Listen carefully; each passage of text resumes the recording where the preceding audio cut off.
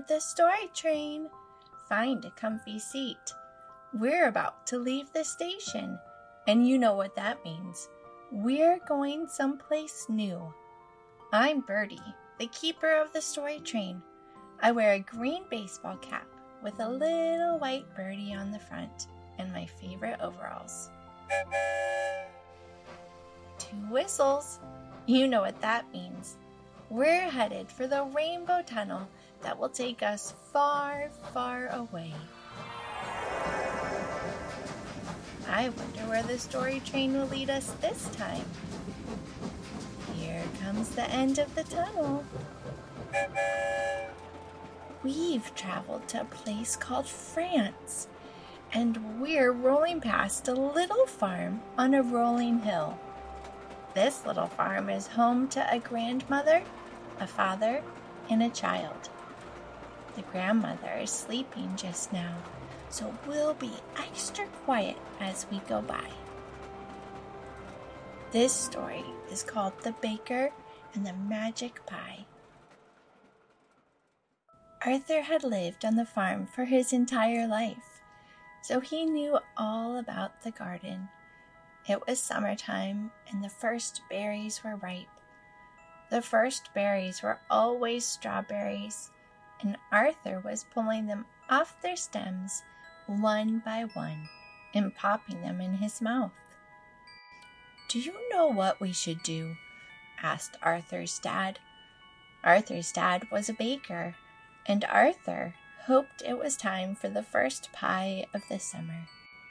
"We should bake a pie," Arthur said, "because I love to eat pie." "That was exactly what I was thinking," said the baker, who was also Arthur's dad. "But today we're going to make a magic pie." "A magic pie?" Arthur asked. "What does it do? Does it turn into a lion? Or maybe it makes it so you can fly if you eat it?" "It's not that sort of magic," said the baker. "It's a different kind of magic." While Arthur picked strawberries and put them in a basket, he wondered what sort of magic the pie would bring. Would the magic do all his chores? That would be some good magic. "We're going to need some of this rhubarb too," said the baker as he walked by some other plants in the garden. "It will give the pie a nice tart taste." They picked some rhubarb and went into the baker's kitchen. The kitchen was right next to a little sitting room where Arthur's grandma liked to sleep the day away. She was a very good sleeper. She could sleep through anything, so they didn't have to worry about making noise while they baked the pie. They made the dough for their pie crust, and Arthur got to roll it out, so it was flat and round. "You're getting very good at rolling out the dough," said the baker. "One day you'll be able to make a pie all by yourself." Arthur thought maybe this was the magic in the pie. Somehow, by helping his dad, the baker, bake a pie, Arthur would know how to bake a pie. That seemed sort of magical, at least to Arthur. The baker turned on the oven so it could get nice and warm. They washed all the berries and the rhubarb. They finished the pie crust. Now they had the parts for the pie, but no pie. So they filled the pie with berries and the rhubarb, and then they covered the pie with more dough. "Let's put this pie in the oven," said the baker, "and let it cook for a little while. This kind of magic needs to be cooked." As the pie baked, the kitchen began to smell very good. Arthur wondered if this was the magic. The pie had made a tasty smell fill the kitchen, and nothing else could do it quite like the pie had. "Keep your eyes open," the baker said.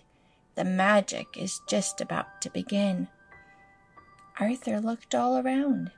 He looked under the cabinets and up to the ceiling, but he didn't see any magic. "Are you sure this is a magic pie?" Arthur asked the baker. "I'm sure," the baker said. When Arthur turned around, he saw something surprising. There was a little table in the kitchen where they sat to eat, and Arthur's grandma was sitting right there smiling. "But Grandma usually sleeps all morning," said Arthur. "What's she doing up?" The baker, who was also Arthur's dad, didn't answer. Instead, he went to the oven and opened it up. He took out the pie, and the whole house filled with a delicious smell. The baker set the pie on the table and watched as Grandma's smile got even bigger. "We have to let the pie cool for a little while before we eat it," the baker said. "Let's play a game while we wait." They sat at the table and played a game together. Grandma laughed, Arthur laughed, and the baker laughed. They had a magical time playing games while the pie cooled. "I think the pie has cooled now," the baker said. He sliced 3 big pieces of pie and put them on plates, and Grandma smiled even bigger than she had before. "This is my favorite kind of pie," said Grandma. "It's just magical." She took a big bite and laughed because it tasted so good. Arthur and the baker took bites too, and they laughed right along with Grandma. They ate and laughed and ate and laughed. "Well, Arthur," said the baker, "do you see the magic in the pie now?" Arthur thought about all the pie had done. The smell it made woke his grandma up long before she usually got up. It magically got her to the table while Arthur wasn't looking, and it magically gave them time to play games together. Then the pie magically made them all laugh and smile. And one day, the magic would make it so Arthur could bake his own pie, maybe even for the baker when the baker was too old to do it himself. And best of all, the pie tasted magically good. "Yes, Dad," Arthur said happily. "I see the magic in the pie now." And then Arthur ate more pie.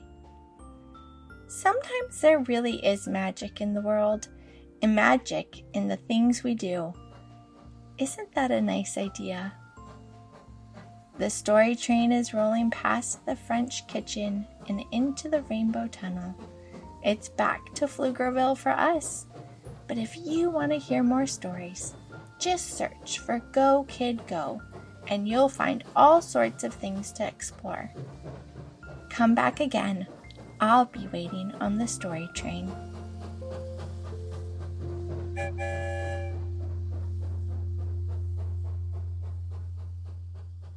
Go Kid Go!